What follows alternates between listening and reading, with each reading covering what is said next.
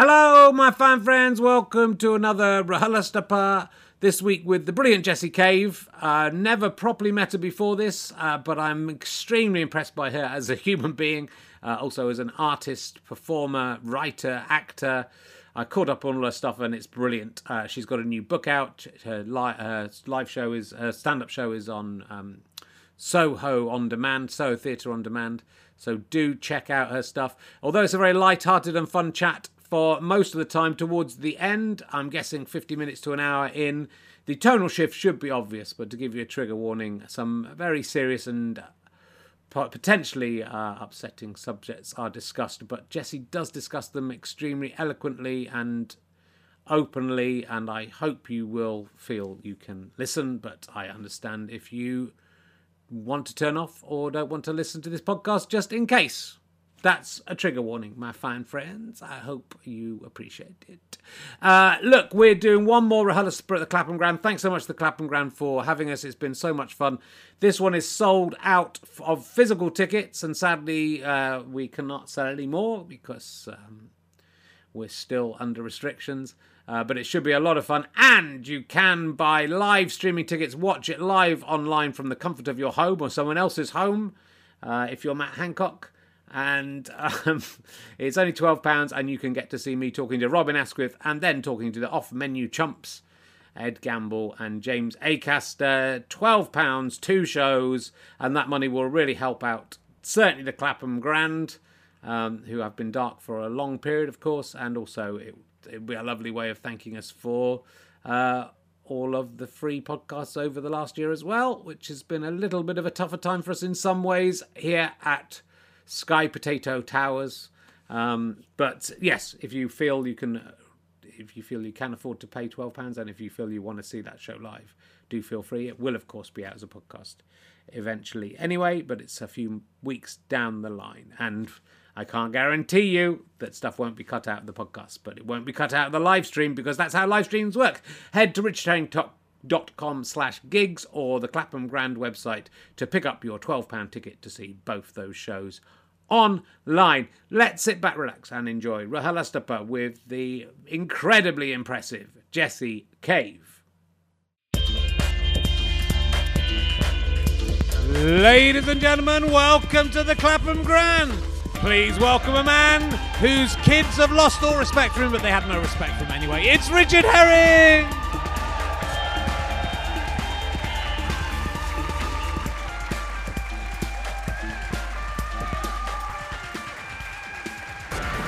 Thank you very much. Hello.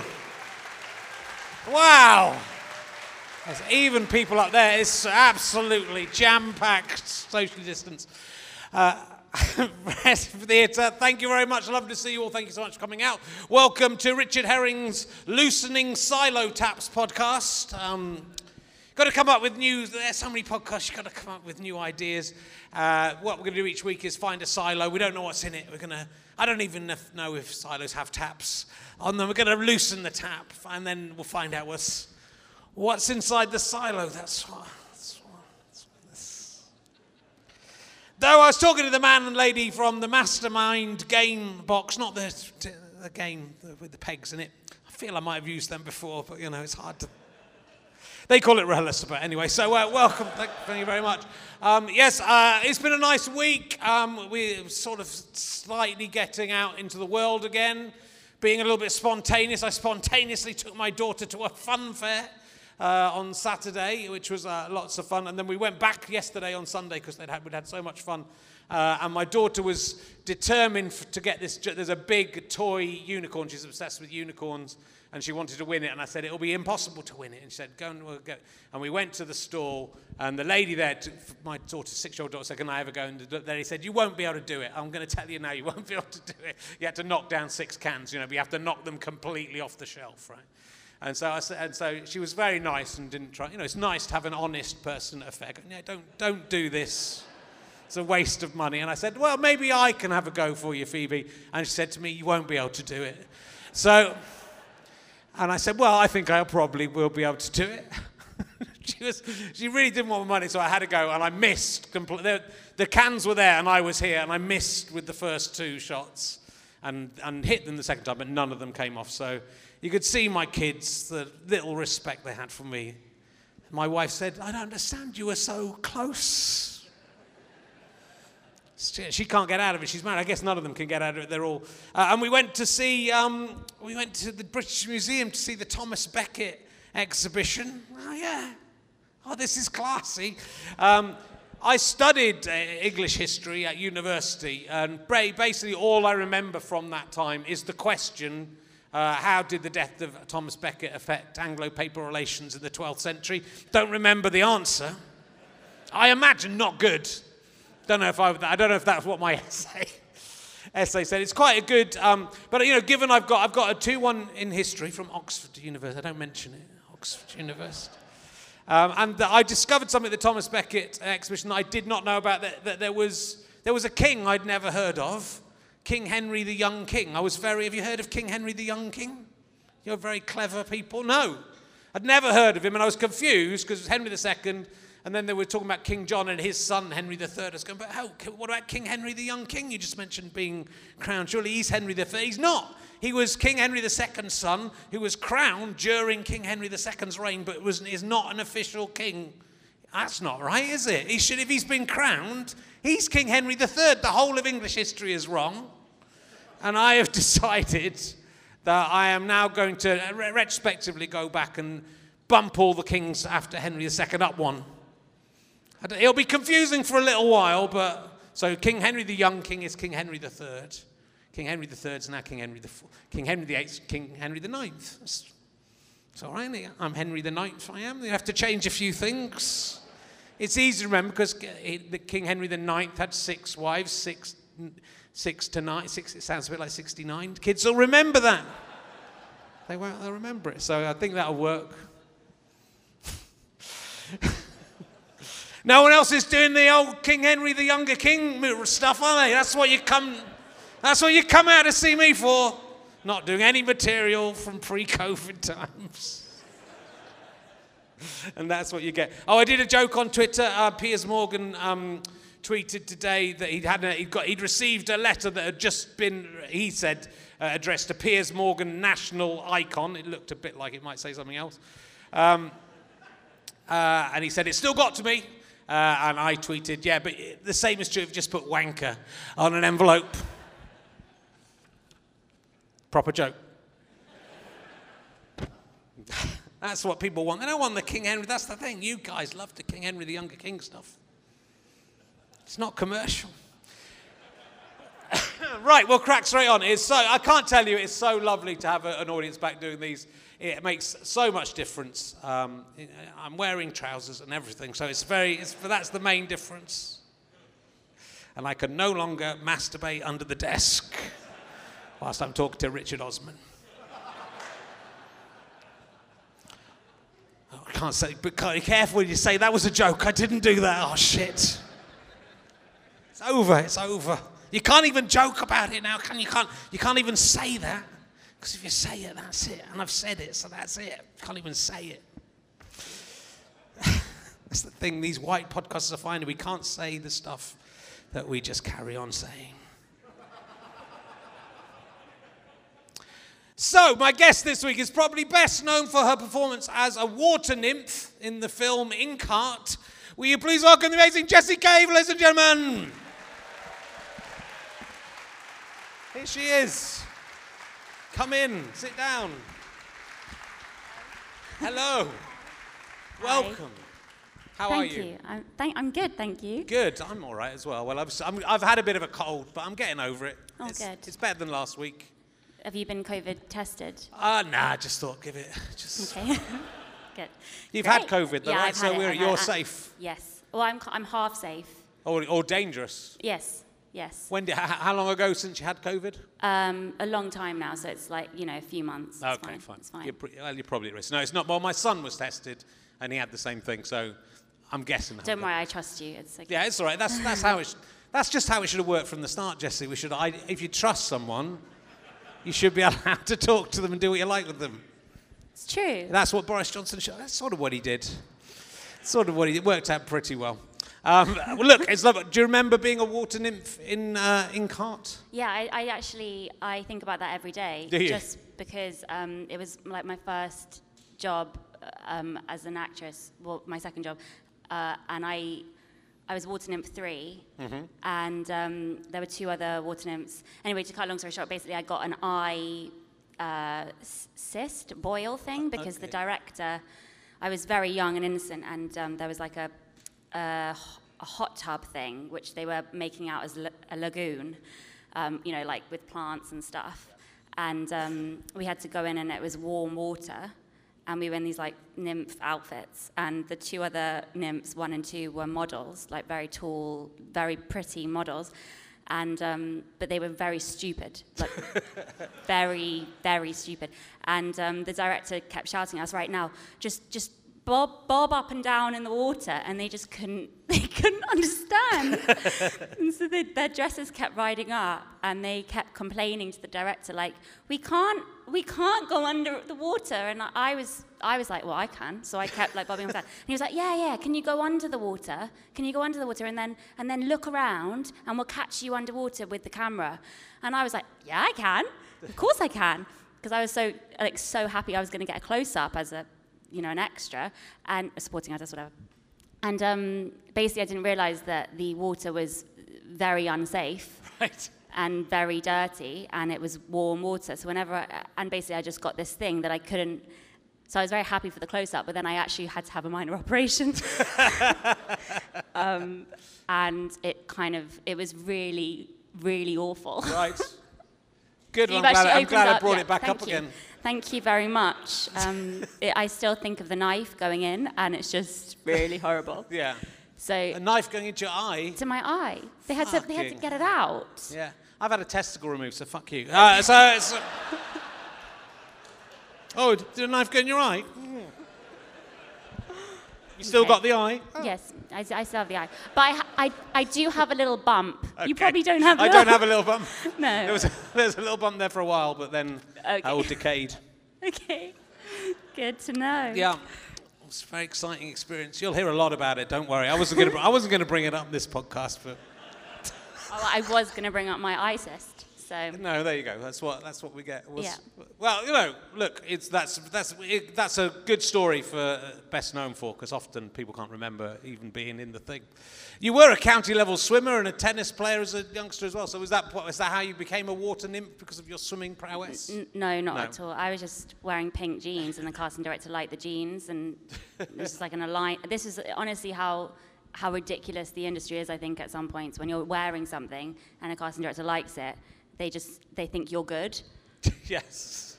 So that's why. Yeah, no, I was actually a national tennis player. I was a county swimmer too, and my mum was very, very good at, you know,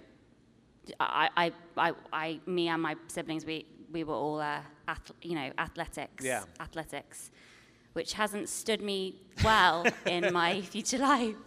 I was very unathletic, I have to say, so I'm impressed by that. And one of your early jobs, we'll get this out of the way, was in a film called Harry Potter and the Half-Blood Prince. Which you played.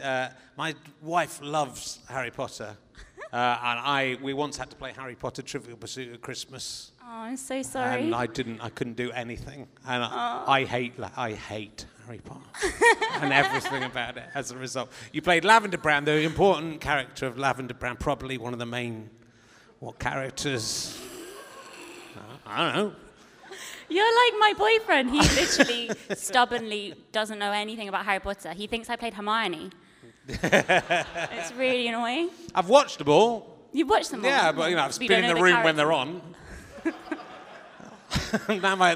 We started watching with the kids, and then they got really scared of the first one really quickly. So my wife went, "Oh, this is probably a bit too soon." Yeah, for the 3-year-old. Yeah, for the 3-year-olds, that is too soon. But now, like 6 and 4, my kids are finally like really liking them. But they don't. I said, "Oh, which one's your favourite film then? Which one out of all of them?" They know that I'm in the 6th one, and they were like, "Not the 6th one." So you came in sort of late, so you didn't have, because I'm sort of fascinated by that weird experience that the cast must have had through having their whole childhood on that same set. Yeah. So it was like being at school for most of the They were at school on set. Yeah. So they grew up there. I found it really fascinating too, because I was 20 when I did the job. So right. when I turned up, it was like an institution. They were a family. The whole crew and everyone on it had been on it most of the crew were on it for over 10 years. Yeah. So I did feel, it was very obvious to me that I had to kind of be liked. I had to kind of, and win their trust. Yeah. And I didn't. And they didn't like me. But I think Rupert Grint liked me, but Emma didn't. I don't think like me. Well, that's because you had to kiss. I saw that. Someone's helpfully put together all of your bits into one YouTube video. Oh yeah. And you had to you were kissing old Ron Weasley. Nice. I don't think that's why she didn't like me. To be fair, no, I know why she didn't like me. Okay, why? Because I have said this before many times, but I hope one day she hears. So, but she basically, I was slightly older than her, and she wanted, she thought she seemed to like me at the beginning, and she thought I was a bit cool. So she thought I would have some tips about restaurants. So she was like, "Do you know anywhere to go in Soho that's cool?" And I just panicked, and I was like, I don't know any cool places. I've never been to so I was like. And I remember there was just this restaurant that just opened up off Tottenham Court Road, which is still there, and it's yellow. And I thought, oh, it's yellow, it looks cool. That will be fine to recommend to Emma Watson. So I was like, there's this amazing place. Like, you have to go. And it was basically like a noodle bar. Right. Like fast food, basically. Yeah. I didn't know that when I recommended it to her. And she went on the Friday night, and she came in on the Monday morning, and she came straight up to me and was like, I went to that place, and I got mobbed. She basically got mobbed. Because everyone recognized her, and she had a terrible time. And genuinely, after that, she didn't really talk to me. I mean, yeah, I can see a point, but it's not it wouldn't be funny to anyone else, but I think she was quite upset about it. Well, she should. I've got the same size hands as her, exactly, by the way. If you ever see her, again, say if you need a hand twin, Richard Herring has the exact same size hands as you. How do you know that? Because they're handprints at the start of Harry Potter World, which I had to go to with my wife, who loves Harry Potter, and I put my hand in, and it's like Cinderella, like it's like I thought something would open up, and then wow, and you get that secret access to the stars part of Harry Potter World. So that's her. Does that look familiar now you look at it? Was that like, why did you take me to that noodle place? Boom. Was that? She probably doesn't even remember. It's really horrible, stubby hands, isn't it? Like stubby little hobbit hands. So she has the same width fingers as you. Yeah, look at that. Same everything. There wasn't a gap in there. That's the whole. I'm sorry. I don't think that's true. I'm so sorry. I just don't believe you. Because she's dainty. I know, but her hands, she's got a big. I'm not saying her hands are not dainty. I've got tiny little child hands. So these would be dainty on a woman. You're looking at the rest of me and thinking, oh, he's a butch, huge man. But look at the hands. They're they're dainty. Yeah. And quite thick. Well, to be honest, I never really studied her hands. I just would have thought they were very elegant. Not that your hands aren't elegant, but, you know, they're not ballerinas' hands, are they? No, I don't think that's why she's... If you watch her acting, always got her hands in her pocket. Okay, I'm going to go back and watch Cinderella. Yeah, have a look around. Oh, no, not Cinderella, Beauty and the Beast. She's in that, isn't she? She's in that. Yeah. So, I have to stop talking about Emma Watson just in case. It's all right. I have so much. I could talk about Emma Watson. She should know about restaurants. You should be going. What 20-year-old A knows what cool restaurants are in Soho, and B, what film star doesn't have someone telling them where to go? I know, but I think she wanted like a down-to-earth recommendation, and I gave her that. She wanted to be mobbed by loads of people. Oh, you sent me to that place, and I got recognised, and everyone was saying how great I was. It was terrible. No, I do. I did kind of feel over the period of time I knew them, and I did know them now for a couple of years because I was in the last one as well. I just died in that one, but Interestingly, your character doesn't die in the book, but it does in the film. Yeah, I know. I mean, that's probably an I know. indication of how well liked you Yeah, were. that's good info. Yeah, every day someone comments that under like an Instagram that has absolutely no relation to anything, and like, why did you die in Harry Potter? Whatever I do, that will be the first comment on everything. Anyway, no, but I did feel really sorry for them as children. I felt sorry for their children selves, because I do feel like that was taken away from them, and they did have a nice time, and they're all still doing acting and seemingly very happy and successful. But I did immediately feel, okay, I don't want my kids to be actors ever. And I could sense that, especially from Daniel. I was like, oh, you would have been such a, I don't know, I just felt really sorry for them. Yeah, I mean, it's I feel sorry for them, but they're also very rich. Very, very rich, multi-billionaires. They are so rich. Yeah. Like, they are so rich. Yeah. And do you know what's also amazing? Is that I was thinking about this because they are so rich, and they were there every day. But do you know who was also there every day? Is the rest of the kids who were there in the background. They're not rich. No. But they were there. Their childhoods were massively altered too. I mean, they weren't as famous, but they had to go there every day. Sure. Like, so I just find that slightly unfair. Also, who's not, there's... Okay, I'll just stop. Nearly got you to open up there and say stuff. I'll get you. I should have come to this later when I won your trust. But you can't. But they can make money on. There's all this cameo things, and there's Harry Potter conventions which you've been to as well, haven't they? So, yeah, I've had to stop going to them just because I find them. I feel too dirty afterwards. I just feel like really. Also, it's not like anyone's really wanting me to go and do a convention, apart from the person who's booked me for a cheap rate. Like, oh, we can get Jessie, and she's desperate. And so you turn up, and there's all these like really famous people who should be at conventions, and then you have a stall with your name and your photo, and you're next to established people who are very famous, and they all have long queues. And you have no one. You have no one in front of you. Like, one person occasionally comes up and asks you for the directions to the toilets. And someone feels sorry for you who's working for Comic-Con or something. And they're like, you can sign this for me if you want. And I'm like, thank you. They're really soul-destroying. Yeah. So I won't be doing them again. But, yeah. But then it's good, because I don't associate you with Harry Potter. Maybe other people do, but because you've done other stuff as well. So I think the thing is it's much harder. I think if that was if you were one of the twins from Harry Potter, that's their life. That's it. Yeah. There's no way back. At first, I kind of judged them for making so much money from conventions. Right. So many years later, like 14 years later. But then, when I started going to them, I don't know, I went to a few in a row. For some reason, I was booked, and I thought, oh, I can go to Germany, or I can do this. Didn't realize it wasn't. I can go to Paris. Didn't realize that it was nowhere near Paris. It was a hotel far away from Paris. But when I saw the kind of how great they were to their fans. They had such a nice time. They were so nice to everybody, and they really just were so good at doing the conventions. I kind of was like, oh, that's great that they can do that. Also, they can't really act, so it would be, they need that.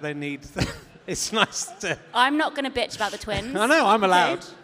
I don't want to get them on. Actually, I would really love to have them on. They're really nice. Oh, that's good. I'll have them on. Yeah, you should. Yeah. Good, I will. I mean, that would sell this out, massively. Do you reckon? I'm not sure. The Phelps twins. The Phelps twins would just be amazing. You should do that. Okay, I'm going to do it. I wish I could be cool and be like, I'll get you in touch, but they don't like me either. Okay. So, as long as they've never listened to this podcast and don't listen to anything I've said about them before, we'll be fine. And as long as I can get through an hour without just mocking them all the way through, it's going to be good. It's going to be good. Good. Your wife would like that one.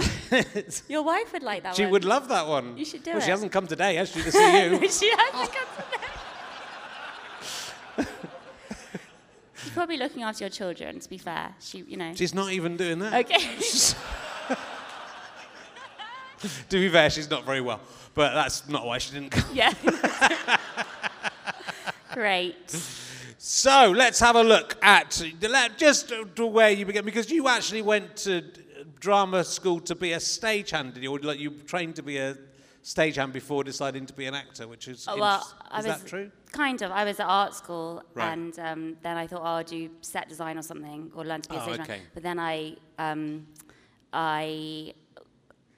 basically, my little brother was with a kids agency, and my mum thought that it would be a good idea for me to, because I was very thin at the time, and she associated being an actress with being thin, which is actually very accurate. And she was like, oh, you're thin at the moment, you're thin, because I just dropped out of Manchester University and I was like very stressed. So you're thin, we should do something with this, And I was like, yes, what should we do? I'm thin, what should we do? And so then I auditioned for this kids agency, and again, I was wearing these pink jeans that I only ever wore, and they were like, okay, we like the pink jeans, we'll sign you, we'll give you a 2-week trial. And in that 2 weeks, I got the audition for Water Nymph 3, Right. and a Nokia advert, and then my third audition was Harry Potter. Wow. So by this point, I was like, okay, I'm not going to be a stage manager. Which again I would have liked to do, but by that point I was like, okay, I'll see what happens. And nothing happened really after Harry Potter, so I went back to art school, and that started off my weird career of like doing a little bit of acting, but mainly doing other stuff. Well, it's because it's sort of, you are a comedian, but you're more than a comedian. You've got I've got a couple of your books here, and one of them is based on the show, which is At Sunrise. Yeah. Which is also available as right now at Soho On Demand, which I watched this the other day. Fantastic show. I'm so embarrassed that you watched it. You shouldn't be. It's great. You did a socially distanced version of this show to your sister. It was. I mean, that's as socially distanced as you can get, really, just to one person. But it really works. I really love the sides to the camera and all that sort of thing. But once it's sort of a weird thing. It was Mary Lynn Ricecup who did. Her special in a garage to nobody, basically, and looked like a madwoman as a result, which I think she is. But she's fantastic. But it's like I guess it's a slightly more theatrical show, your show, so it sort of works without like having to have. I was just so relieved. Yeah. I felt really bad because initially we were going to do it with an audience the year before, and then that didn't happen because of the pandemic and everything, and then they said, do you want to do it again, but we can't have an audience. And I was so happy to do it without an audience, because it's just I'm not a natural performer in any way, and I tend to perform better when it's to my mum or my sister, so it was just a natural thing to do. But it did make me feel really guilty that my boyfriend, who's a stand-up, I was like, I'm not going to do it to an audience. Isn't that great? And he was just so, like, he so loves performing to an audience, and he so appreciates how valuable and how important they are to the show. And I kind of felt like, I don't know, watching it back now, the show, I do feel like there is something missing. And it usually was the fact that there was people there, and it gave it a different energy. It really does. I mean, they are in the audience in many ways are an inconvenience that I hate. I sort of hate them. But it is, having done a whole year without them, I kind of grudgingly respect the money they give to me. Oh no. No, it does make a difference, but it didn't bother me at all. In fact, with other things I've watched, I've sort of thought, it's taken me a while to get through the bumpy ride of a performer performing to no one. Yeah. And it didn't really feel like that, because I think you staged it very well. It's very nice, but it's a very raw and open account of your neuroses. How true to life is it? Because it's sort of. You're honest in a way that people aren't honest about the internal monologue, basically, of being in love with someone or wanting to date someone, all the things that you're not supposed to say and do, you sort of say and do in this show. Like the conversations between the puppets, so me and Alfie, my boyfriend puppet, or ex-boyfriend, and then they're verbatim. and they're only verbatim because they were so awful when they were happening. They were kind of ingrained into my brain. So it was really easy to write them down.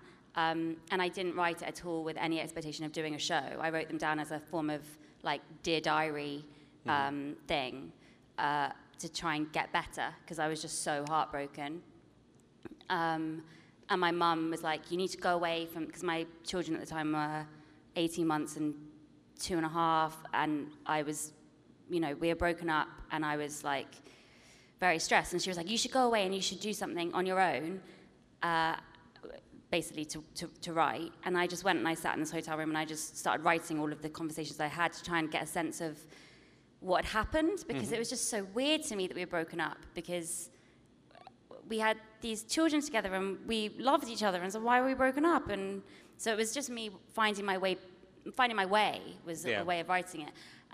So unfortunately, the whole thing is absolutely true. Right. And I now, being older and I don't know, being more cautious in public and things, I just can't believe I did it. Yeah. And I can't believe that I did this show so many times, and I can't believe that people are now going to watch it. Like, that's terrifying to me, because I'm not that person anymore. Yeah. But I am also so glad that that version of myself did have the wherewithal to write it down. I think, but that's it. It's sort of heartbreakingly honest, and it's sort of, I know you're apart. You're together. You're back together again now, right? So it's the disparity between your two outlooks and stuff, and within that, and you're watching you really being in love with this guy who seems to want to go and sleep with other people, which is annoying to you for some reason,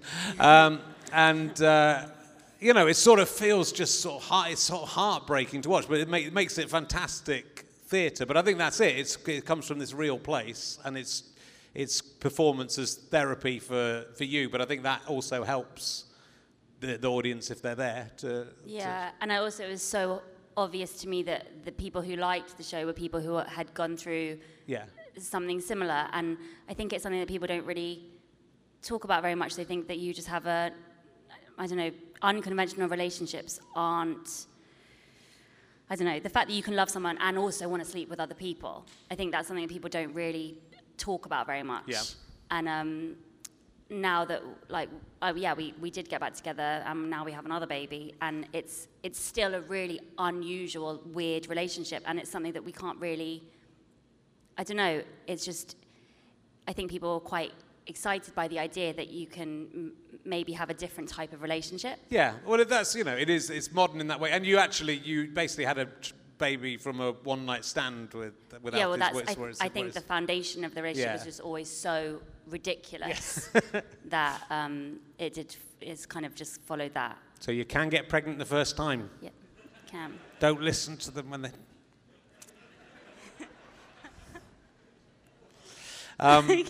But it's lovely, and the book version of it is so different as well, because it's obviously, you've got the cartoons in the animations in the live show as well, but it's just a beautifully presented book of this, it's a sort of like bizarre little love story, and then it's you're back together. So has a happy ending. It didn't at the time though, and I think I needed to really believe that we weren't going to get back together in order to get back together, because I genuinely, from the day that we broke up, I was like, oh, but we'll get back together in a day or so. A couple of weeks, kind of cried breakup and then eventually just happened, and then we were like, okay, well, we're actually doing this, and he went for it, he really had a good breakup compared to my breakup. He got through a lot of women, and to such an extent that it was like embarrassing walking around, and he should be ashamed. And even what we didn't add into the recording was that halfway through the show each night, I would ask the audience if anyone in this room has fucked Alfie Brown. And genuinely, a couple of times, I'm sure that there was that somebody was in there who had. Right. And we couldn't do that in the recording just because I think that's not fair. Not with just your sister there. And not with just Phoebe. That could have ruined the show. Yeah. She flirts with him, though. She fucking flirts with him. But yeah, so... Well, you're safe with this audience because most of them have not had sex with anyone. So it should be all right. It should be okay. Occasionally they have sex with each other, and that's something that you really don't want. It's so nice to have the audience back, and it's so much fun. So much fun to have the audience back. And similarly, Love Sick, which predates this show. Or does it predate the show? This is your Yeah. This is you did a cartoon a day on Twitter, was it, or just all? Yeah, back put them out? like when Twitter, like 10 years ago, I would do a doodle a day, and then somebody wanted to publish them, which was really nice. But yeah, I don't do that as much anymore. But now my drawings are kind of, I sell them, and I do hand drawn, personalized ones, and it's kind of my most steady income that I've got, nice. Which is kind of nice because it's like I genuinely love. I think that's what I should be doing. Okay. I don't think I should be doing performance in any aspect of life. So it's nice to have that. Yeah. I mean, you say that, but you do a lot of performing and you do a lot of acting. You get a lot of acting jobs. I get maybe one a year. But that's still pretty good. There's a lot of actors who don't get one a year. Yeah, I know. I am very lucky. Yeah. But they have dwindled into girl wears glasses who says thank you. And occasionally like a few more lines. But I'm kind of fine with that now. And I really enjoy I appreciate the whole thing now. Whereas I think before I'd be like, but I can act, so why aren't I getting that job? But now I'm like, it's cool to be there for the day or a couple of days, and then when you do get a longer job, I genuinely am like, this is too much. I don't want this. This is too much. It's just so stressful, and it's so tiring. And then with children as well, it's like filming is not compatible with children in any way. So it's quite nice being able to pretend that I'm glad about not getting work. So I still would accept it. But I agree. All the jobs I get are like a day. Acting jobs are like a day or two, and it's still too much. It's always cold. It's cold and early, like a 4:45 pickup. It's too early. 4. I'm usually Nick Helm's dad or uncle or something. And that's upsetting because I'm only 13 years older than him. What? I did 2 films. I thought you said I'm only 30 years older than him. 13 years older than 13. I did 2 films with Nick Helm this last 6 months, where I was playing an older relative of his. Casting directors. It's casting directors. It is casting. They just see me and think, there's an old Nick Helm. No. They just don't. I genuinely think casting directors just I never get. I don't trust them. I've got both those jobs on Instagram. I only joined Instagram last year, and I got 2 jobs on Instagram. That's how. Really? Yeah. See, Instagram is just the best thing now. It's powerful. It is. Right. What else? Let's ask you an emergency question. I'm going to ask you: have you ever seen a ghost? Because apart from me and Harry Potter, that doesn't count. I think I believed I did at the time. Yeah, you definitely have, Jessie. Yeah, okay, you definitely have. I did. It was in my grandma's house. Yeah. It was white. It was white, and it was moving. So I don't think that is stupid, isn't it? Because if you're going to see a ghost, it's going to be just like an outline. It's not going to be like a cartoon ghost, is it? It might have been someone in a sheet. It might have been, but yeah. No. No. It just was a white thing moving. But I was 8. Was it a dog I was 8. or cat? I've got a white cat. No. No, it was big. It was like my height, okay. And it was moving down the corridor. Okay. What the fuck was that? I don't know. It was a ghost. It was a ghost. It was a ghost. A ghost of a sheet. A dead sheet that had come back. No, I mean, I think I did see a ghost. Yeah. Okay. That's what I'd have guessed. Is this like a test? And who says they have seen a ghost? You're just like, okay, they're an idiot. Yeah. Okay, great. Just there's it's basically a long-term experiment, and I can usually guess who's seen a ghost and who hasn't. Do you think I'd seen a ghost? I thought you'd have seen a ghost. But but also and once you're sleep deprived and you're a parent, I'm living in an old house and there's loads of ghosts in my house. So I'm obviously mental as well. That's all I'm saying. That's all I'm saying. I'll do another emergency question. Where are my new ones? Oh, this is what there's something in this. I asked Jackie Weaver, you don't have the authority, Jackie Weaver, about this, and she hadn't done. Do you remember? She couldn't remember. Do you remember the last time you got to sit in the seat on a shopping trolley when you were going around the supermarket? Do you remember, like, the last time? No. I remember, like, not being allowed to do it anymore, and I was 28 years old. I remember being too big. I brought this up because I'd taken my daughter to the supermarket. She's 6, but she's quite big 6. And she wanted to go in the seat, and I could just about get her in. But A, it's hard to lift her, and B, there isn't enough room. Oh, she's going to be so upset. Yeah, it's a heartbreaking moment. That's why I'd wondered if you remembered it. If you could have, like, a shopping trolley manufactured that was big enough for an adult, would you like to go back round on the... I would like to do it again. Yeah. And be I'm pushed sure around. that would be such a good thing. Yeah. People should do that. Yeah. That should be created. Okay, we'll do that. You and I can set that up. Couples would be just going around together, just having all fights. I want to go on the seat. I don't know if you have to go with your own parents, though.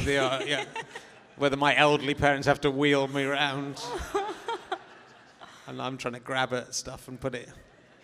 No. I remember it being hard. That's why I remember it. I just wonder if it's a thing that other people remember. No. I must have been 8 because I was in West.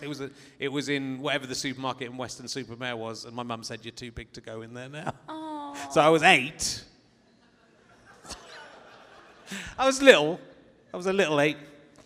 I don't want to have to say that to my son. He's 6 too. I don't want to have to say to him. He's very small though. Is he? Yeah. I mean, I can barely lift my daughter. She's so big. I can you got to lift them quite high because they've got to be able to kick their legs. So you've got to properly lift them. I can do it, but... Yeah. So you don't ever, carry them walking now? I do, past but that not stage? the boy I do, but with her, if she can go on my shoulders, and I can do that for a bit, but if you have to lift them and manoeuvre them, they grow, that's the problem. I think girls are bigger than my son is the same weight as my 4-year-old. Right. So she's like, I think maybe girls just develop so much quicker in every single way. They're better in most way. My son's an idiot. Yeah. He won't listen to this. I'll be dead by the time he listens to this. So you're a fucking idiot. Stay asleep. Stay a fucking sleep. You prick. No, I don't want to come into bed with you. I do though. I've started something really bad in lockdown, which is let them watch The Simpsons. Oh, yeah?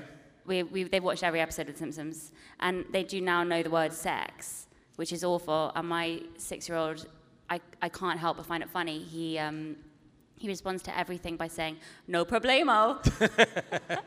I think The Simpsons is good. Mine are watching The Simpsons. It's fine, isn't it? Yeah, it's fine. Okay, good. Because some parents are... I said in the playground, and they were really judgmental about it. I mean, they do talk about sex. That's the only thing, and drugs. Yeah. Well, we do that in our exactly. house. So. It's fine. I don't think they know what it is, but they definitely know the word sex. So whenever, if he sees us kissing, he's like, "Stop having sex." I don't know if I should correct him. No, they find they're at school. They find out this stuff anyway. Yeah. My daughter called Jeffrey the giraffe a wanker when she was asked to describe it, but she didn't know what it meant. Okay. I don't think she got that from me. Would you rather be Kate Middleton or Meghan Markle? I've changed my Prince Harry and Prince William question, but not just for gender reasons. I'm going to ask Johnny Vegas that as well. Oh, I want to be both of them so I can know the truth. Okay. I just want to know. I'm so obsessed with... because I've heard so many different rumors about who I love Meghan, and I just watching the Oprah interview was I just loved every second, and it was so long as well, and I should not have stayed up that late watching it, but I just did, and but then I heard that actually she's just amazing. She's managed to. Apparently, Kate Middleton is actually really nice, and apparently Prince William is evil. Yeah, that's what I've heard. Yeah. Not as bad. He's not like Prince Andrew, but he's not Prince Andrew level. They're all over 18. So, but the problem is, I like them all. I like them all, but something must have happened. Yeah. But what do you think? Would you rather be the one who's going to go on and be queen, or would you rather be the one who's in LA doing their own, that's free? I just think, you can sense how excited Harry is to be free of his reins, and all of the stuff he's doing, suddenly all of the podcasts he's doing and all of the shows he's doing, he's just so open, and it's just staggering to listen to, because you're like, but he's a royal. People don't, we don't know anything about Prince William, really. We don't know what he's like in a conversation, a long hour and a half long conversation on a podcast. We don't know what he's like, whereas Harry has immediately let us in. And to think of all the opportunities that Meghan and him now have, they're going to have a lot of good stuff and fun. So I think I'd prefer to be Meghan. Maybe. Be interesting to see, wouldn't it? But I do kind of feel sorry for Kate. I do. Yeah, and she only wears kids' face masks. I read that little fact the other day in something.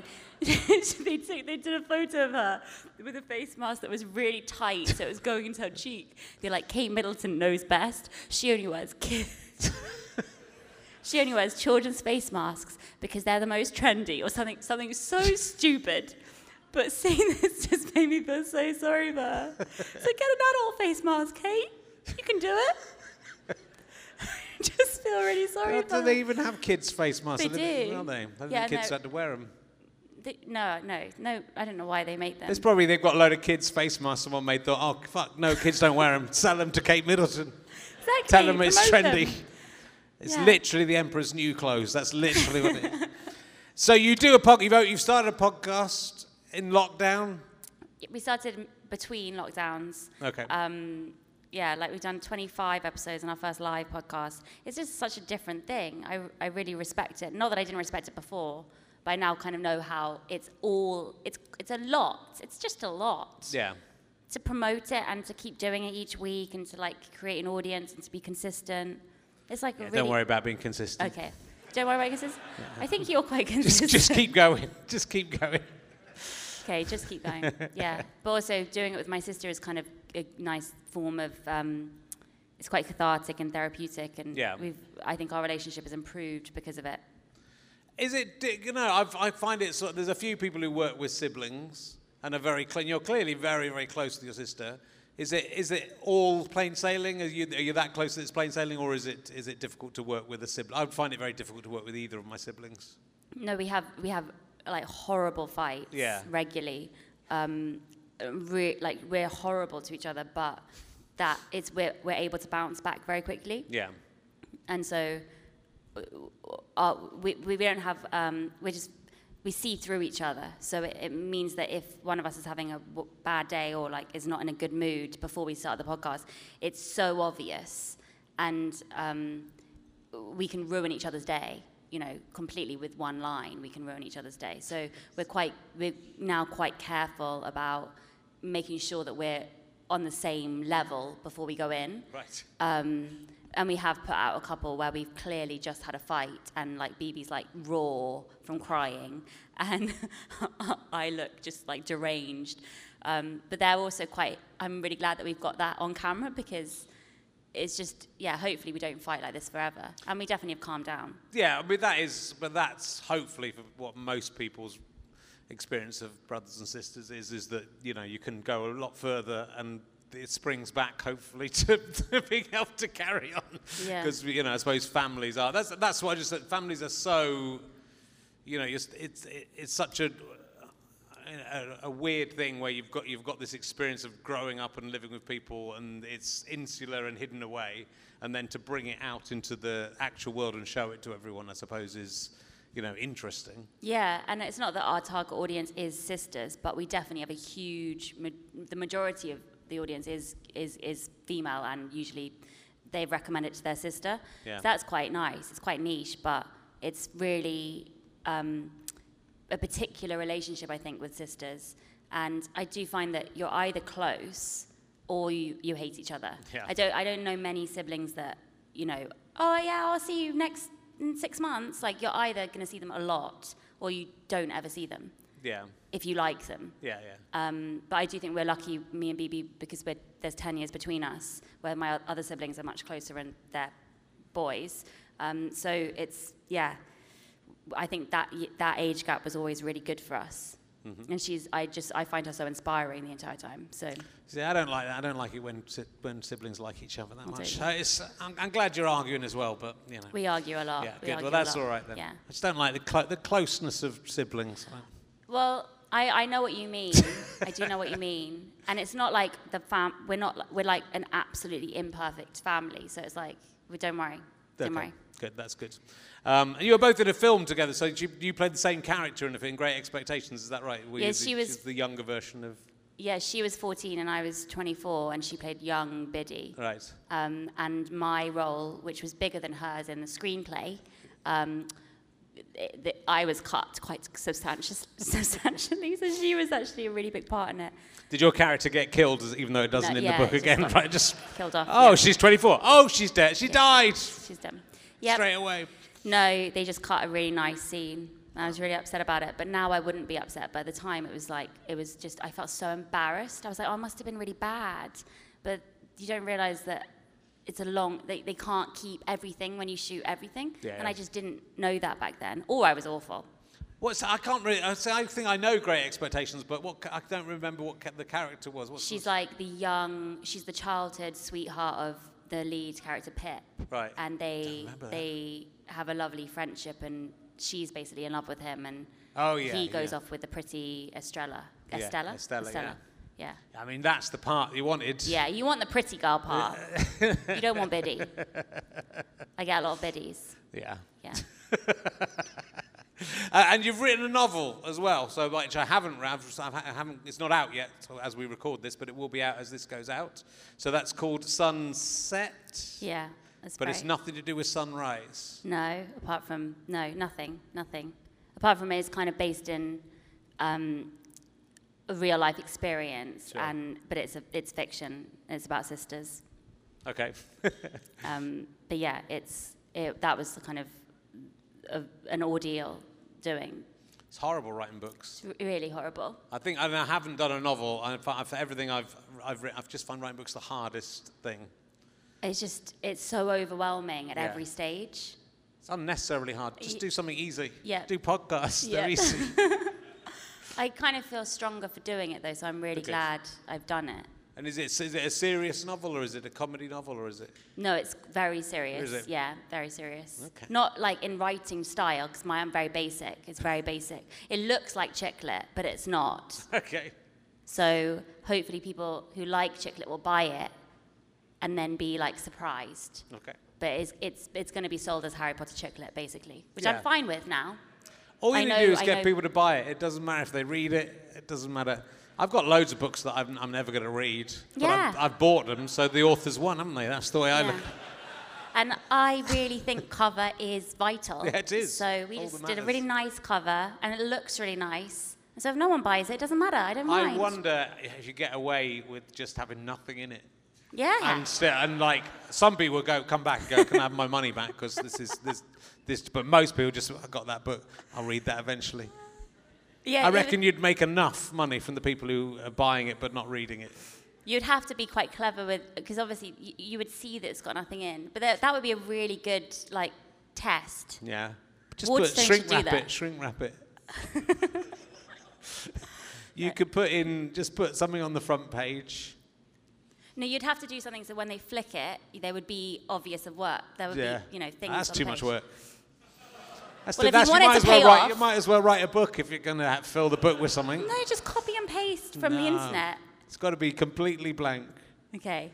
Well, that I don't think you would fool anyone. I don't think anyone is that stupid. Sorry. I have more faith in people's intelligence than you do. I just think people are lazy. Good. Right. I'm trying to remember what time we started, but we've gone on for ages already. Oh, good. Yeah, so it's good. We haven't got that long left. It goes very fast when it's live. I've realised. Sometimes when I'm at home, it feels quite long. It feels quite long. You were in Nightmare. I was interested. You were in the Nightmare Revisited. Yeah, with Izzy City, who you've got on next week. Yes, she's coming on next week. She was so nice. That was the best thing about it. Right. Was meeting her. Yeah, and she was writing a book as she was doing that, and I remember her saying it's really hard, and I didn't learn from that. It's too hard. Don't do it. She's really lovely. She is lovely. And she's got her first novel out as She well. has. She'll Yeah. probably talk about it now. I mean, you Yeah. can talk about her I novel could if you I want. could promote her novel. I've heard it's just going to be completely blank, and she's just going to see if people don't complain. I could actually. She Yeah. sent it to me. It's really lovely. Oh, is it? Yeah. Okay. I've done better at promoting Izzy City's book than I have mine. It's because mine's about grief, and it's kind of like, this is like a fun, nice chat, and so I don't want to just like suddenly start crying, so that's why I'm trying to just glide over the novel thing. Okay. Yeah. We'll glide over. We'll glide. It's fine. You're going to have to talk about it, I know. but that's the problem. I know, but I think I'll be prepared. I'm not Okay. prepared today. All right, well, I'm I in won't. leggings. I'll talk to you. I'll try to talk about Nightmare, and you've brought it back to novels. Sorry. But no, it's just, she was so good, and Yeah. she loved Nightmare, so I was just, and I was kind of slightly too young, so I didn't really. Right, yeah, I Wasn't wondered as- about that. So yeah. you didn't know what it was. I'd seen things, but I'd never been a fan. Yeah, I mean, it's rubbish. Okay. It's kids walking around in a... It's not even real. But they got... These people don't even know what it is. No, I don't think now, but at the time when YouTubers were... there were some really massive YouTubers, they got to be involved. Yeah. And so that was quite exciting because I'd never met real life YouTubers. Right. And they are like aliens. Speaking to them, I was just kind of... They had... YouTuber bought them like a flat, a huge London flat, central London. They had made enough money off their YouTube videos to just be rich at 18 by just doing YouTube. I was just, at that time, I was just like, my mind was blown by YouTube. Yeah, I've got a YouTube channel, but they haven't given me a flat. I make £16 a week. I've started putting adverts on. It costs £3,000 to film each one of these when we film it. And someone's ringing me up. Hold on.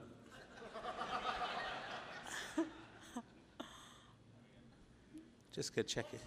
It's Johnny Vegas is a bit late, so I think it's just they should know that I'm doing. Oh my God, this is exciting. Did you want the exciting news? There's been a crash en route, not with them in it, and slowed them down. They haven't crashed. So the estimated time of arrival for Johnny Vegas is 4:45. Let's keep talking. Okay. We can do a bit longer. I'm sorry. Johnny Vegas is overrated. We'll do 10 minutes with him, and we'll do 2 hours sure. with you. Yeah, no, I've got loads. You don't have to. It's okay. I've My got mum loads is to a talk to you massive about. Johnny Vegas fan. She loves Benidorm, so she really, really wanted me to meet Johnny Vegas today. Right. So that dream has been crushed. Oh, he's great. He's the best. He's the best. He's lovely. You know, I'm joking. There was something I wanted to talk about from the show where you said that you don't like music or films. Is that true? No, I do obviously like music and films, but I find when you're dating someone that those topics become so fraught because that suddenly you're going to be judged for your opinion of things. And what if you just genuinely like Frozen, or Backstreet Boys? Yeah. And they're kind of like an art house film person who only listen to Fleet Foxes. Yes. It's just going to be awkward. Yeah. So I found myself when I was dating, I would frequently just have to as soon as the topic came up about, what are you into? What are your hobbies? I'd be like, I don't like films or music. And that would just hopefully just shut things down. Yeah, but I like that. I don't really like music that much. I kind of think films are okay. But then the older you get, the more you think films are largely rubbish as well. But I'm not that into music, and I completely agree that it just feels like... And the people who really like music often really hate sport. I'm ambivalent about sports. I don't really like anything. But, if they went... They put so much of their identity into the music... and then laugh at people going, yeah, I support this team, and it's what means, and they'll laugh at that without realizing that it's exactly the same. Exactly. Exactly the same thing. I find it really difficult. I like most things a little bit. Yeah. And I don't really love any particular genre of film or music. But do you not think on a date to say that would actually be good? Because I think there's the pressure to pretend you like interesting things until you let people know the real you later on when they're hooked in. Exactly. And also, I feel like I didn't have time to talk about films and music. I was like, I've got 2 very young children at home. I've got 2 hours to be out. I'm not going to talk about a film for half an hour. Yeah. I want to know if we're going to like have another date and possibly have sex. That's all I need to know. So it was everything in that period of time was like sped up. And I do think quite often when you're dating, you get overly concerned with what they like or what they do or what music they listen to or what they have on their walls in their bedroom, when I think that luxury was taken away from me because getting pregnant after having a one-night stand and suddenly, you know, it's not like I chose this person to be the father of my children and to be like a huge part of my future, and I didn't choose that. I didn't choose his ankles for my kid to have, or his, you know, his lack of sporting ability. But that's been brilliant because it's meant that I just suddenly there's a shortcut to everything. It's like it actually doesn't matter if his ankles are shit and he can't play football. And you know, and I don't care that actually Alfie is completely incompatible with me, like on so many levels.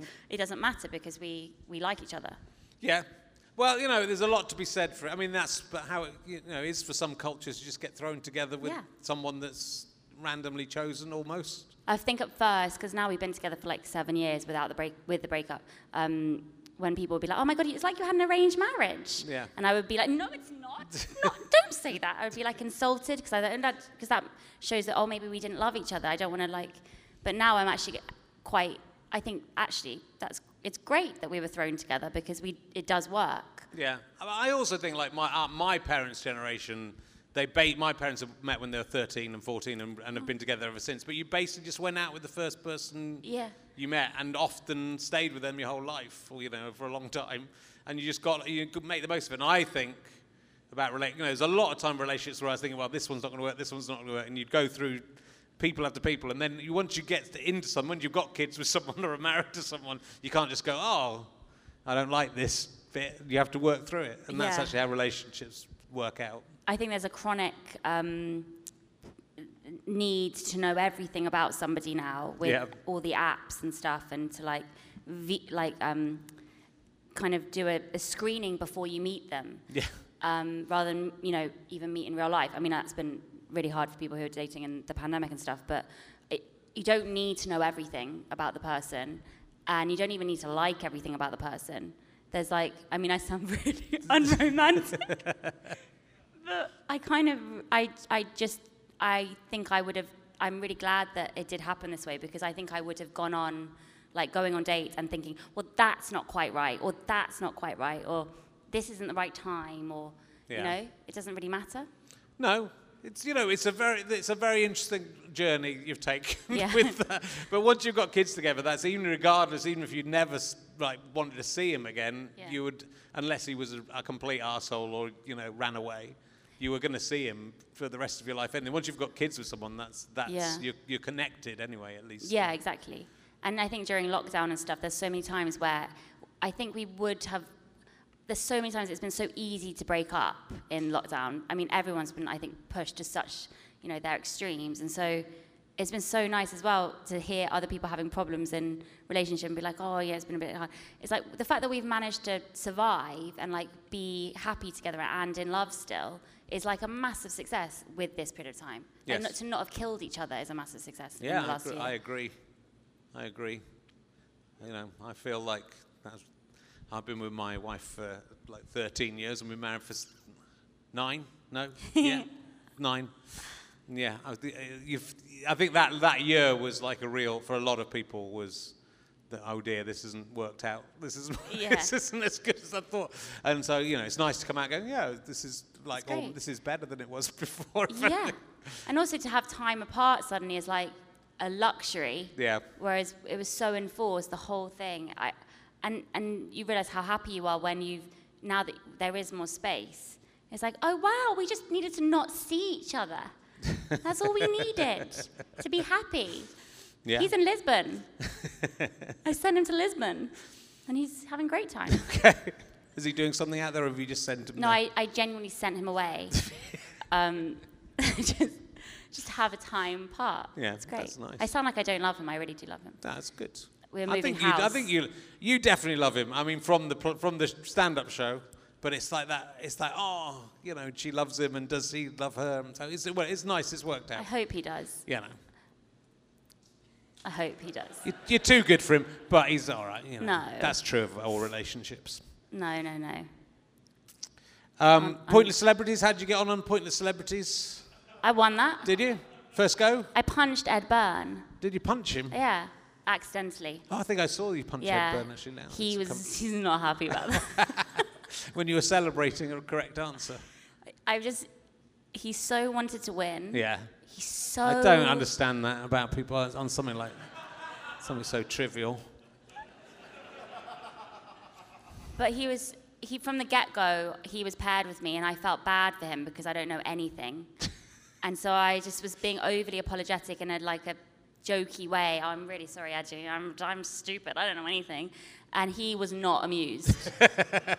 He was like, what? What do you mean? And I was like, oh, I hope I do okay because I don't really know anything. And again, he wasn't amused. And then luckily I managed. I froze doing it where we had to talk about. There was a thing about countries and borders of countries, and when I'm in a stressful situation, I freeze and my mind goes blank, and I genuinely forgot what a country was. I was like, country. What's a country? And I whispered to him, what's a country? And he didn't respond. He just stood looking ahead like I was a ghost.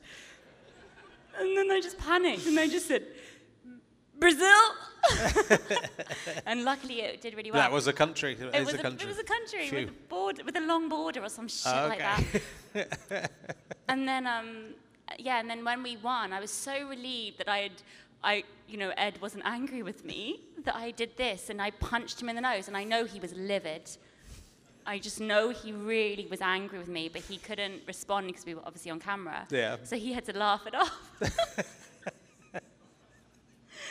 And I'm fine. I could see the anger in his eyes, and he was not fine. Well, I was tweeting, but I've been tweeting about Tenable a lot, which is an afternoon show I've been watching because I've been in bed, and he immediately tweeted me, said, if they ever do a celebrity version, let's do it to be in a team together. So if we are, I'll elbow him in the face. Yeah, elbow him. Just at some point. He's a very keen quizzer. Yeah. You know, I can take it or leave it. That's the thing with me. Yeah. I'm just not that bothered. But I can take them or leave them, so I felt kind of, he was very happy about winning. Yeah. But what annoys me is you've got a pointless trophy and you don't know what a country is. I know. My daughter, on the morning of show and tell, we panicked and realised we don't have anything for her to take in, so she wrapped up the pointless trophy in show and bubble wrap and took it in. And that's pretty good. The teachers said at the school gate, I'm sorry, that's a weapon, so you can't take it in because it's pointy glass. Wow. So it was apparently very irresponsible. I was like, mine's I'm one pointless celebrity. Mine's all square. Yeah, it is square, but it's obviously... Oh, because of the edge. You could get someone with the edge. She could hit someone with it. Yeah, I mean, that's true of any object, surely. I know, but I don't think 4-year-olds are allowed to take glass into school. Yeah, fair enough. So. I was very interested as well in your show. You talk about having a treadmill exercise class, and I would like to do that. Where do they do those? Oh my God, it's called Barry's Boot Camp. Okay. I haven't been since I had a baby, but they've really suffered in the pandemic. Right. They were so successful, and they basically it's in a dark room, and the teachers scream at you on the treadmills, and then you have to get off the treadmills and do burpees and stuff. Oh, I don't want to do that. I just want to be on a treadmill. I just want to be on a treadmill. You could do double treadmill. Okay. You could do some people do double floor or double treadmill. Right. You would die. You can't do that. I'm very fit. No one can do that. I'm sorry. It's really hard. Anyway, I could not go back. It'll take me a year before I can go back, at least. And I can't afford it anymore, so. Well, you're very sporty, so that's probably why you're... I just like being told off. Yeah. With in sporting situations, I like being kind of directed quite harshly, just because it reminds me of my childhood. So there's been a fair amount. We haven't got onto tragedy. We're not going to talk about the trip, but there's been a fair amount of tragedy and unpleasant experiences in your life, and you seem to let it seems to not breeze over you, but you seem to be taking it very well. Do you feel that that's simmering underneath and it's actually going to come out at some point, or is it? I don't know. I think I'm quite practical, and especially with creative things, I'm very practical. Yeah. So I know that work gets you through things, like it helps you. So I'm always doing something. Yeah.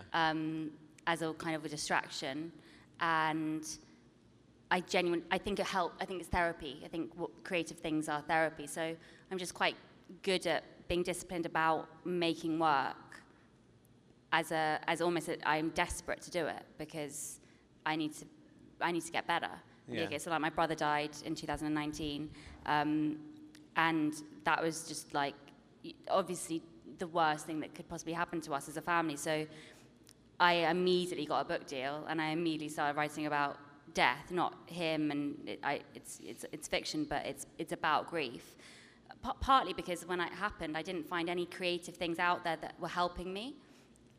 And I'm not saying that the book will help people, but it definitely, there wasn't very much about sibling loss that I could read that was fiction. It was all non-fiction, you know, like manuals of what to do in the 5 stages of grief, which is just bullshit. Yeah. So and it's completely helped me. I mean, I'm obviously still, I'm very early on in the grief process, and I'm still incredibly depressed, but I'm very good at getting up and doing stuff, and I think that's partly because I have children and I have to, and probably why I got pregnant again, to have a baby so we can have this like joy thing.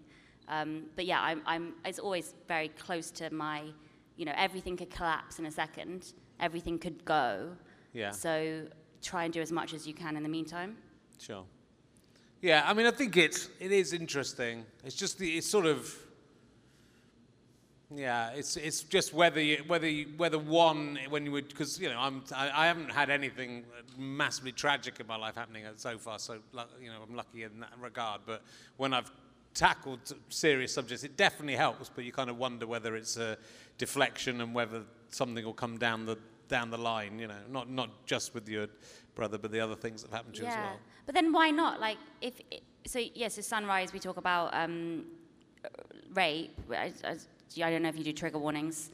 Do you do trigger warnings? I mean, you know. Sorry. Isn't the trigger warnings the same as saying it? As well, far I've been told off so many times about trigger warnings, and I don't understand them. Anyway, so I was raped when I was 15 by my tennis coach. Yeah. And again, I think that set me off on a completely different path, because I was like, this is awful. Is this going to ruin me now? And I remember watching SMTV the morning after and watching it, and obviously being like distraught. And I remember thinking, just watch SMTV, because then you'll be able to like get through that, and then you get through the next thing. So yeah, I've been weirdly practical with everything that's happened. Yeah. This has taken such a depressing downturn. It has. Luckily, we've got a bit of extra time because Exactly. of Johnny being late, so we can. Up now. It's really going to be funny in 5 minutes. If you want to read about rape or death, just buy my stuff. You know. But it's it's admirable that you've not backed away from it. You've confronted it and also talked about it. So I think it's, you know, that's interesting. But it's also then it seems like, I don't know, you sort of say in the show, don't worry, I'm all fine about it, and this is okay. And well, I don't think there's very many people out there that are talking about rape in this kind of way. Yeah. And also, it's not talking about. I don't at all go into detail about what happened. I literally just see somebody that the man who raped me, who he dated. I remember who he had dated when I was 15, and she happens to be teaching Barry's boot camp that day. And I see her, and it's about what in that moment, after not seeing her or thinking about him for a long time and being relatively okay, it's in choosing whether to now break down of seeing this woman or confront her and ask her if she knew that he was a rapist. Mm-hmm. So it's not, I kind of sidestep the rape bit, and it's more about the social etiquette there of like, is she gonna lie to me, or is she gonna be honest about the fact that she knew what he was like? And the same way with, I think if there's a way of, I don't know, for girls out there who this does happen to very young, it doesn't mean your life is over. It doesn't mean that you're ruined. It doesn't mean you're never going to have sex and enjoy it. Like, there is so many, you can be okay. Mm-hmm. And I think people are scared of that because they immediately paint you as a victim, and they think, oh, well, she's ruined. Just, don't count her in to the joy in life because she's had this thing happened. And that's just so inaccurate, because there is so much joy to have, and it's like, and especially with death as well, like, we're not ruined. I'm not ruined because my brother died. I can still do things and still be happy, but also this awful thing has happened.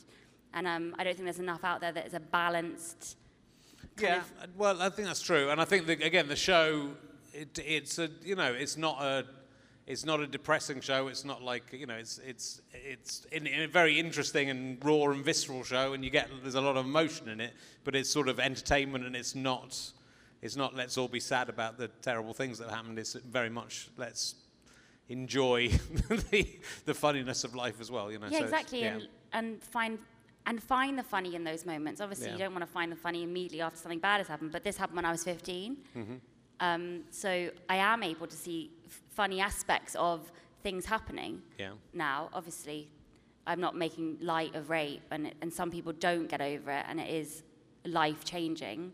But there are different scales for it, and I was one of the lucky ones. And as a result, I'm able to kind of like probably make really bad, offensive jokes, which shouldn't be allowed. And talk about it way too openly and too quickly. Like on the first date with Alfie, the one that I got pregnant, I probably spent 95% talking about rape. That's what happened. Like I speak too freely about it because it happened to me. So why can't I? I think that's true, and I think but also everyone's allowed to respond to stuff in the way they want to respond to it. So people are allowed not to talk about it, obviously. But I think I've found talking about stuff in my life and hearing other people talking about stuff in their life is a great way of communicating and helping. And I've found laughing about things, the bad things in my life, has been a great way of getting through it. Now, some people don't like some people don't like a joke even in the far distance of a subject, even touching on a subject, and that's not up to anyone else to decide. I mean, they can decide not to come and see a show that has jokes like that in it, but but the show that we're talking about is not in any way making light of the subject. No, but that was so embarrassing to film as well, because when you're doing it live in front of an audience, they trust you that you've made them laugh a minute ago, so they kind of like, they trust that you're going to make them laugh. But when you're just saying it to a camera, it's so much more intimate and direct. And I found that was the only bit of it. Watching back, I was like, I don't want that in there. But then I had to have it in there. But it just felt way too personal. Yeah. But that whole show, and that's what's and the book as well of the cartoons. I think it's the honesty in it, and the honesty to portray us. It's not a side. You're not portraying, this is my best self. You're picking out those neuroses and the within the cartoons, the ways you deal one deals within relationships and says one thing and does another, and it's really great to see that openly stated. I think especially for anyone who's thinking, is it weird that I want someone to text me back immediately or anything? Those tiny things in relationships. So I think for me it's great, and it makes that show very, very electric. I think the whole thing of it, because I think it's not within the show. It's not even concluded. Your life. That it's an ongoing thing you're talking about. So it's because of that rawness and that openness. It's sort of a very interesting thing to artistically experience, because you're still left thinking, I wonder what will happen to them, and and when she's older, what will she think of this? And so it's. I definitely think I will regret doing it, but I'm really glad that I did now. But that's but I think that's also the thing with doing a stand-up show that's a personal thing. You don't know how you're going to be in 10 years or 15 years. You don't know how the world's going to be in 10 or 15 years, and things have to be judged by where they're from and where they came from. So totally, yeah. So okay, I'm going to win it back. You've trumped my bloody bollock now, haven't you? That's the thing. I thought I was winning with the bollock, and going to have to come up with something better than that now.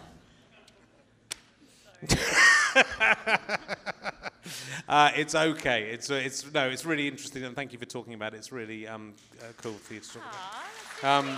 I feel like everybody in this room hates me, so that's really sweet. Thank you. Yes, there we go. That's nice. That's very good. Thank you. Let's ask you Let's ask you a random emergency question that could be anything. Okay. Oh God. Yeah, but most of them are just so. Okay, here's a good question. At what point? This is interesting. At what point of decay do you throw away your underwear? I've noticed, by the way, that my son's underwear is like basically just some string with, like, in the rough shape of some pants that we can still just about get away with putting on, and he's still happy. So yeah, it's fine. Sew it back together. Yeah, I don't even do that. Just if it fits on. I still have underwear that I've had since I was a teenager. Have you? Like awful taste in bras and things like. But if it fits me.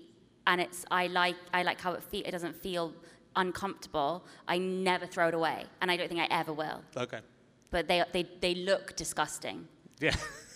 So I now have to have like a separate thing for when I know that no one's going to see me in my underwear. I just wear the underwear that I want to wear that I've had since I was probably 12. Yeah. And then if I know that it's actually going to be seen, I wear it for the smallest amount of time possible. So I even say to Alfie, like, okay, are you ready? And then I quickly get on, and then I go in, and then that's it. It's like literally 5 minutes. Hate it. I hate underwear. Yeah, oh, it's interesting. I used to go if your like a bollock was actually hanging out, then I'd throw away. But I regret that now. Those could still have been used. Threw quite a lot out. I don't know where I went through a period last year where a lot of my pants were going through at the same point, where there was just like, which was sort of around the balls, like there was a hole, and I couldn't work out, is it just what I'm wearing? And I don't know whether, because one of my balls just got gradually bigger and bigger until we had to take it away. And I just don't know whether that was, whether that design was just because my ball had been rubbing against and had rubbed them away, or whether it's just a coincidence. I don't know. Jessie, do you think you've got troubles? Oh look, we've done. It's been really terrific to me. You look so relieved. I'm a huge fan of everything you're doing. It's really great, and I'm really looking forward to the novel. I do recommend the books, and you can get the live show now and stream it straight away. And by the time this is out as a podcast, you better buy the novel as well, which I have not yet read, but I'm very much looking forward to. So thank you very much. Thank you. I'm sorry I've depressed you. No, and everybody in the audience. I like being depressed. Okay, good. Good. My life's so good. I like to bring it down every now and again. Is there anything else coming up we should look out for? That's it. That's just my book and my show, Sunrise and Sunset. Yeah, brilliant. Which is very unoriginal. There's nowhere to go. Sun in the sky could be next. Sun just up noon, 11 o'clock in the morning. You could do that. Sun at 11 o'clock. Sun's up. Sunlight. Sunlight. Okay, I'll do that. Sunlight. Yeah, be fine. We got loads of ideas. We got the other thing we have to do as well. Ladies and gentlemen, will you please give a massive round of applause? Amazing Jessie Cave. Thank you. We'll be back at some point. Have a drink with Johnny. You have been listening to RHLSTP with me, Richard Herring, and my guest, Jessie Cave. Thank you to Scant Regard for this beautiful music. I'd also like to thank, and I'm indebted to Ben Walker, my producer, and Chris Evans, not that one, as well as everyone at the Clapham Grand. Thank you so much for having us and the wonderful welcome you have given us over these few weeks we've been with you. This is Sky Potato Fuzz and GoFasterStripe.com production. Head to GoFasterStripe.com/badges and you can become a monthly badger. You will get all the info on the guests for the autumn run of RHLSTP at the Leicester Square Theatre ahead of everyone else, plus a ticket link before everyone else, so you can buy tickets before they become available to the non-badge scum. And all of your money goes to making more podcasts, and you get loads of extras as well. So what more do you want? Thanks for listening. Bye.